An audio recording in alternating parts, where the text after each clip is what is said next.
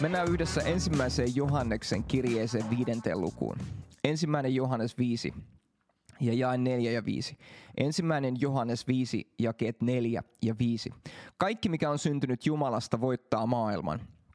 Ja tämä on se voitto, joka on voittanut maailman, meidän uskomme. Kuka voittaa maailman, ellei se, joka uskoo, että Jeesus on Jumalan poika? Ja tämä on se voitto, joka on voittanut maailman, meidän uskomme. Se on se taistelu, mihin meidät on kutsuttu. Sen takia Jumalan sana on niin ensiarvoisen tärkeä meidän elämässä. Sen pitää olla ykköspaikalla, koska usko tulee kuulemisesta, kuuleminen Jumalan sanan kautta. Ja uskossa meidät on kutsuttu elämään. Uskossa sä voit mennä eteenpäin. Uskon kautta Jumalan poikaan. Sä oot astunut tästä maailmasta. Sä oot syntynyt uudesti Jumalan valtakuntaan. Sä oot syntynyt Jumalasta ja sä voitat. Sä olet voittaja ja sulla on voitto. Tässä on se sana, minkä mä haluan, että sä saat sun sydämeen oikein. Että sulla on voitto. Että sä voit sanoa oikein luottamuksella, että minulla on voitto Kristuksessa. Minulla on voitto, koska Kolossalaiskirje 2 ja 15, Kolossalaiskirje 2 ja 15 sanoo, että hän riisui aseista hallitukset ja vallat ja saattoi ne julkisen häpeän alaisiksi, kun hän sai niistä Kristuksessa riemuvoiton. Kun hän sai niistä Kristuksessa riemuvoiton. Eli hänessä meillä on voitto. Uskon kautta häneen me voidaan elää voitossa. Ja se vaatii sitä, että me tarvitaan ajatusten muutosta, mielen uudistusta. Me tarvitaan oikea tapa puhua. Me tarvitaan rohkeutta. Jos joskus tutkit Raamattua ja teet tutkimuksen rohkeudesta, teet vaikka sanahaun rohkeudesta ja uskalluksesta, niin saatat yllättyä niistä hyvistä jakeista. Me tarvitaan sitä Suomessa. Mutta pysytään tänään aiheessa. Mä haluan antaa sulle muutamia avaimia voittoisaan elämään tänä iltana. Muutamia avaimia voittosaan elämään. Tiedätkö, sä et voi elää voittosaa elämää, jos sä ympäröit itsesi valittajien ja markujen kanssa, niin että sun ympärillä on joukko valittajia, sun ympärillä on joukko semmoisia vikisijöitä.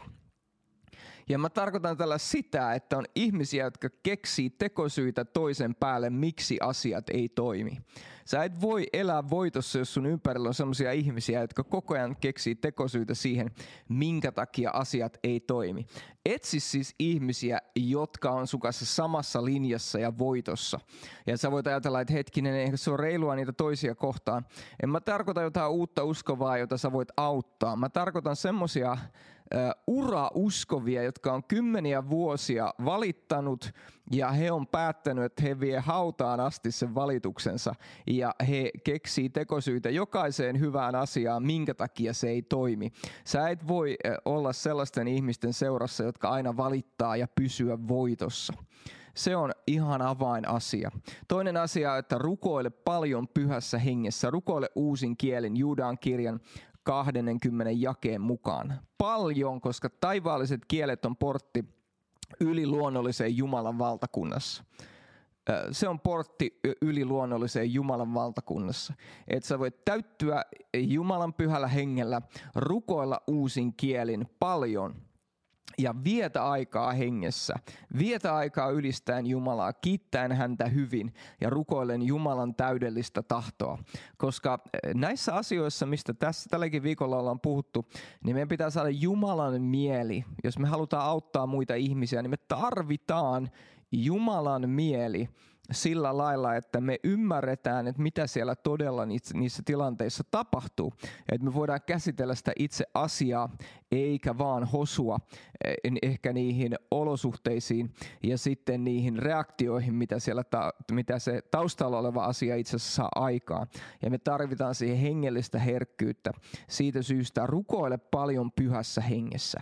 Ja sitten kolmantena asiana sä tarvitset seurakuntayhteyden, eli tee semmoinen laatupäätös, quality decision, laatupäätös, että sinua ei saa seurakuntayhteydestä ja yhteydestä irti edes traktorilla. edes traktorilla sua ei saa irti. Koska seurakunta ei ole vain kuin sosiaalinen yhteys, jossa menet vaan hengailemaan, vaan se on hengellinen perhe. Se on Jumalan perhe paikallisesti ja se on ensiarvoisen tärkeää. Sen takia on tärkeää, että sulla on elävä seurakunta ja että sulla on tulinen seurakunta, palava seurakunta, jossa halutaan palvella Herraa. Muista se, että täydellistä seurakuntaa ei ole olemassa. Ja vaikka sellainen olisikin, niin sit se muuttuisi epätäydelliseksi silloin, kun sä liittyisit siihen.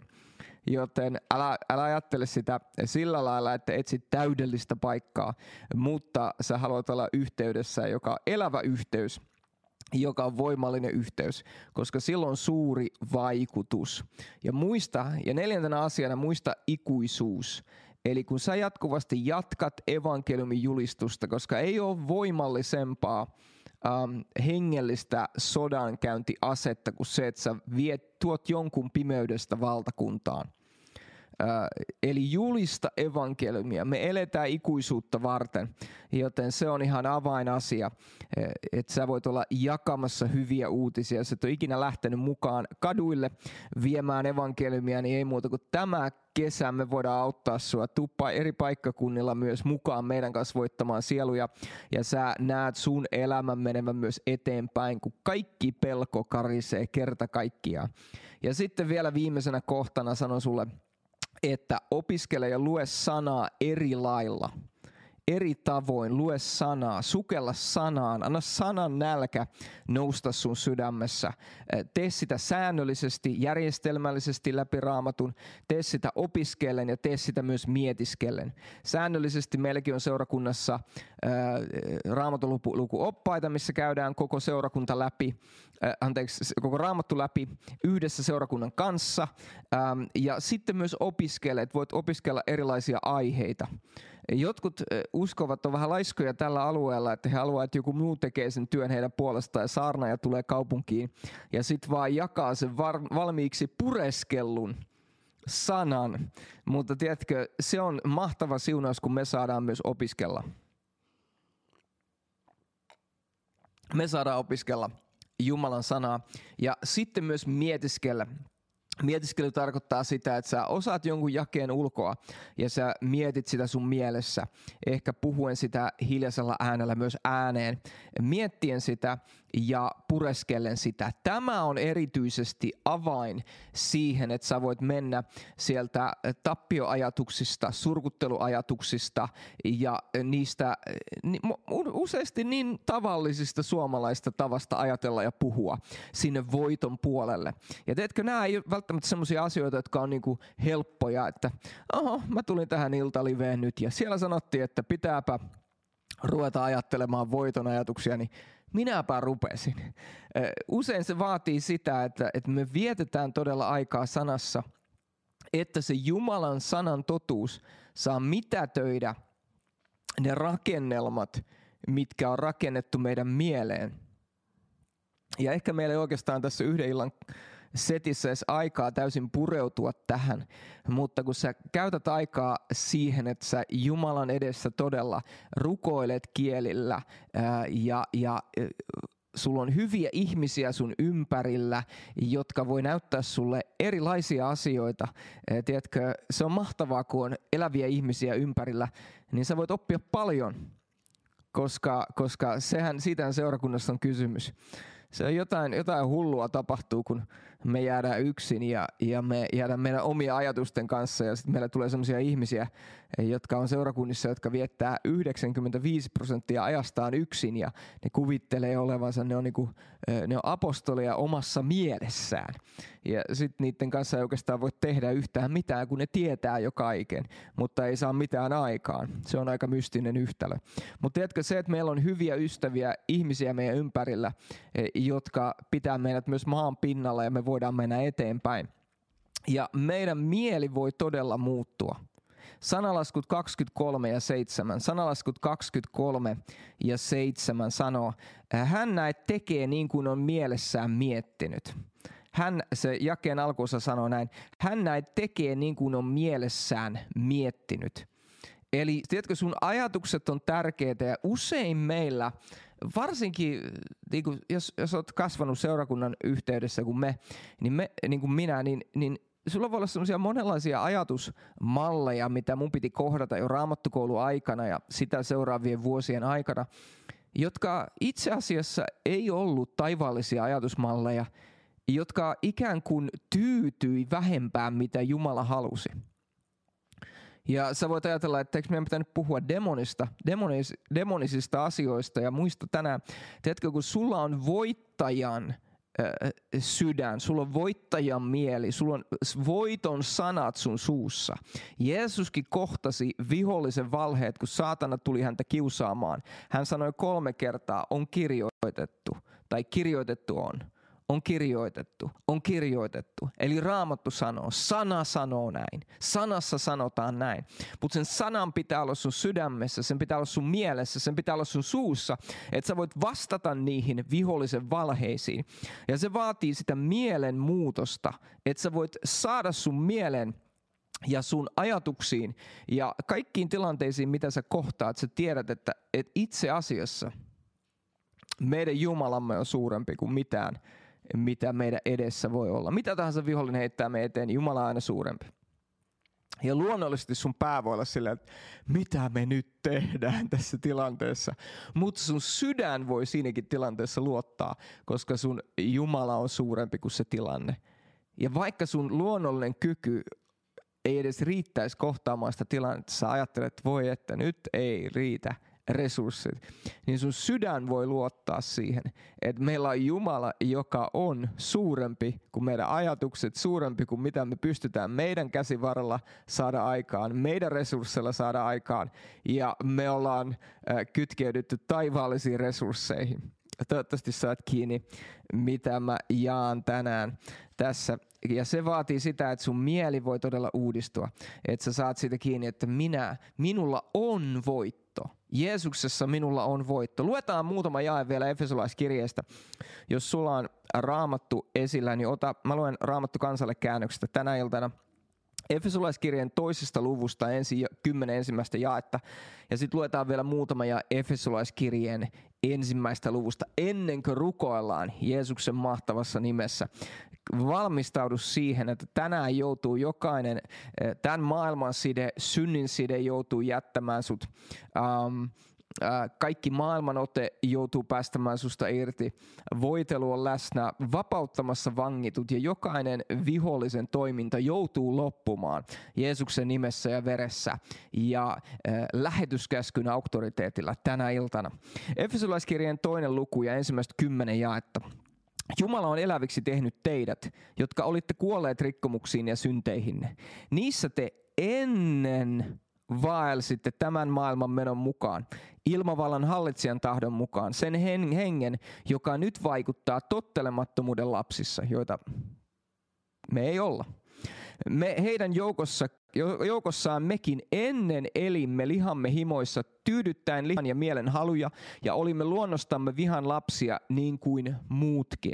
Mutta Jumala, joka on laupeudesta rikas, on rakastanut meitä ja suuressa rakkaudessaan tehnyt meidät, jotka olimme kuolleet rikkomustemme tähden, eläviksi yhdessä Kristuksen kanssa. Armosta te olette pelastettuja. Jumala on herättänyt meidät yhdessä hänen kanssaan ja asettanut yhdessä hänen kanssaan istumaan taivaallisiin Kristuksessa Jeesuksessa, osoittaakseen tulevina maailman aikoina ylenpalttisen runsasta armoaan hyvyydessään meitä kohtaan Kristuksessa Jeesuksessa. Armosta te olette pelastettuja uskon kautta, ette itsenne kautta. Se on Jumalan lahja, ette tekojen kautta, ettei kukaan voisi kerskailla, sillä me olemme hänen tekonsa, luodut Kristuksessa Jeesuksessa, niitä hyviä töitä varten, jotka Jumala on ennalta valmistanut vaeltaaksemme niissä.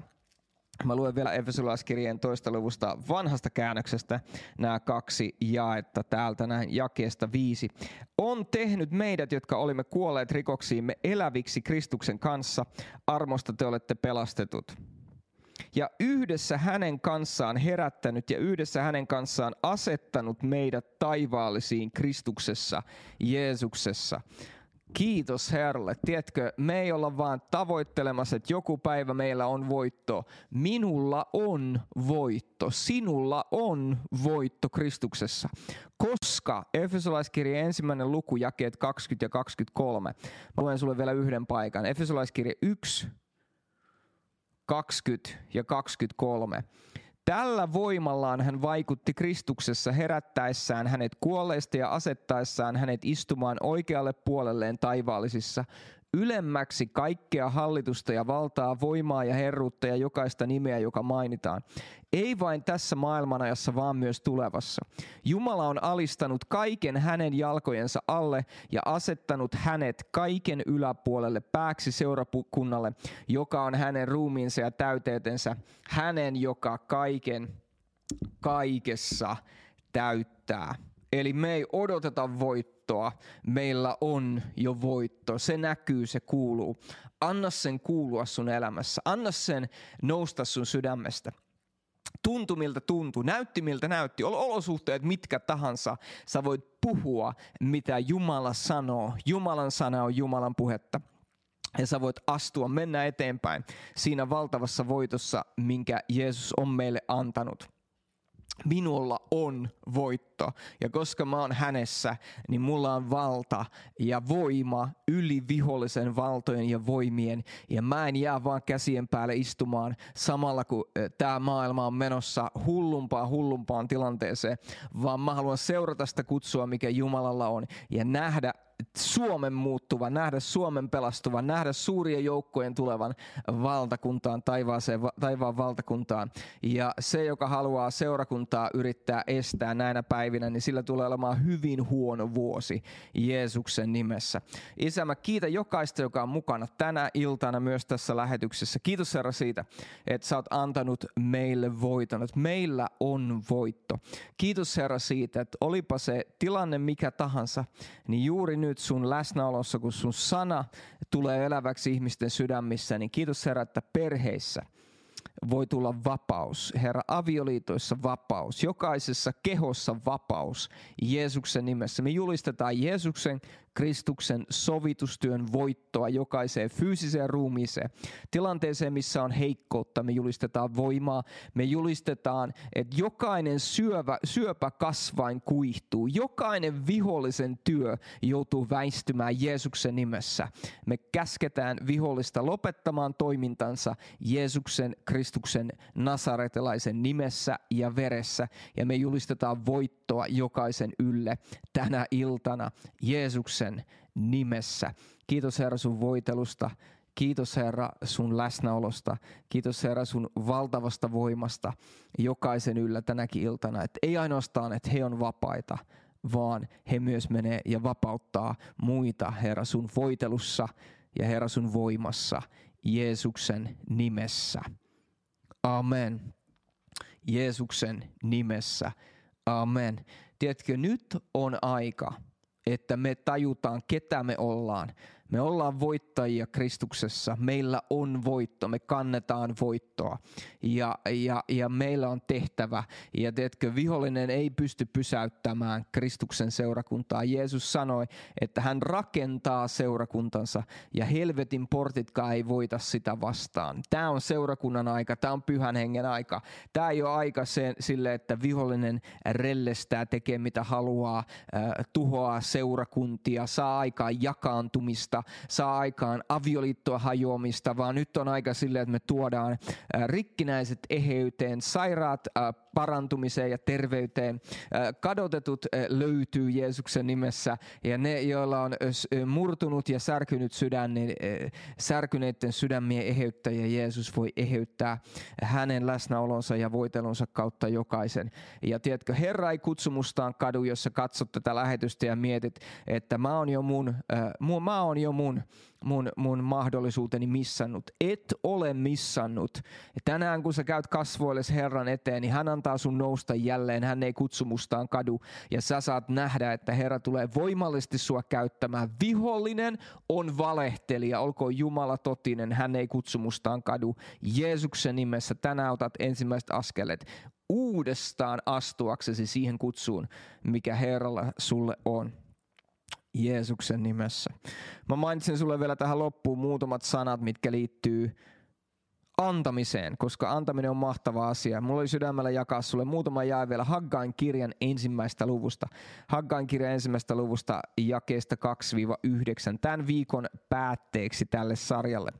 Näin sanoo Herra Sebaot. Tämä kansa sanoo, ei ole vielä tullut aika rakentaa Herran huonetta, mutta profeetta Haggain kautta tuli tämä Herran sana.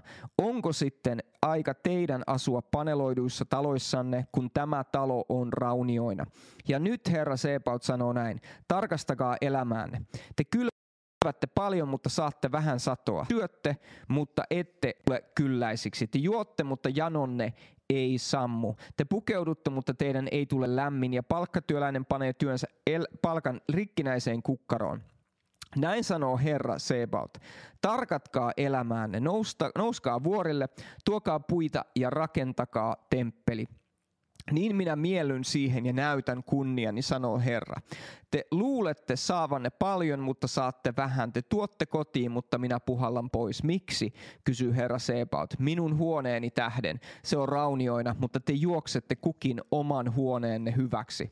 Nyt on aika mennä eteenpäin Jumalan valtakunnan kanssa ja Herran seurakunnan kanssa, joka on paljon enemmän kuin vain rakennus. Joten kysymys ei ole vain rakennuksesta uudessa liitossa tietenkään, vaan Jumalan suunnitelmasta. Ja mä näen, että Suomen kaupungeissa Herran seurakunnassa saa nousta. Uusia seurakuntia nousee ja Herran työ saa edetä niin, että jokaisella Suomen paikkakunnalla voi olla voimallinen Herran seurakunta, Kristuksen ruumis, joka tavoittaa ihmisiä ja rukoilee väkevästi ja ottaa oman paikkansa. Ja siinä sä voit olla myös tänään mukana meidän työn kautta, koska nämä jakeet on semmoisia, mitkä on mulle hyvin lähellä mun sydäntä, nämä Haggain kirjan jakeet, koska samalla lailla kuin Nehemian kirjassa, niin ne osuu mulle tosi lähelle, sillä mulla on intohimo ja palo nähdä, että Jumalaa kunnioitetaan Suomessa, että Herran työtä kunnioitetaan. Tänään sä voit antaa rakennusrahastoon tämän viikon päätteeksi ja anna Herran puhua sulle, tee mitä sydämestä haluat, mitä Herra sulle sanoo ja voit olla mukana tällä lailla edistämässä. Ihan sillä, millä Herra on sua siunannut, niin voit olla siitä antamassa tänä iltana. Niin kuin me ollaan joka ilta tehty, niin halusin antaa sulle sen mahdollisuuden myös tänään edistää Herran suunnitelmaa ja edistää Jumalan suunnitelmaa Suomessa. Truth is, you're on the winner's side. Mutta totuus on se, että sinä olet voittajan Greater puolella. one lives on the inside. Suurempi on hän, joka asuu sinussa. Tarjoamme sinulle akateemisesti ja hengellisesti rakentavaa opetusmateriaalia, joka valmistaa sinut siihen, mitä Jumalalla on sinua varten.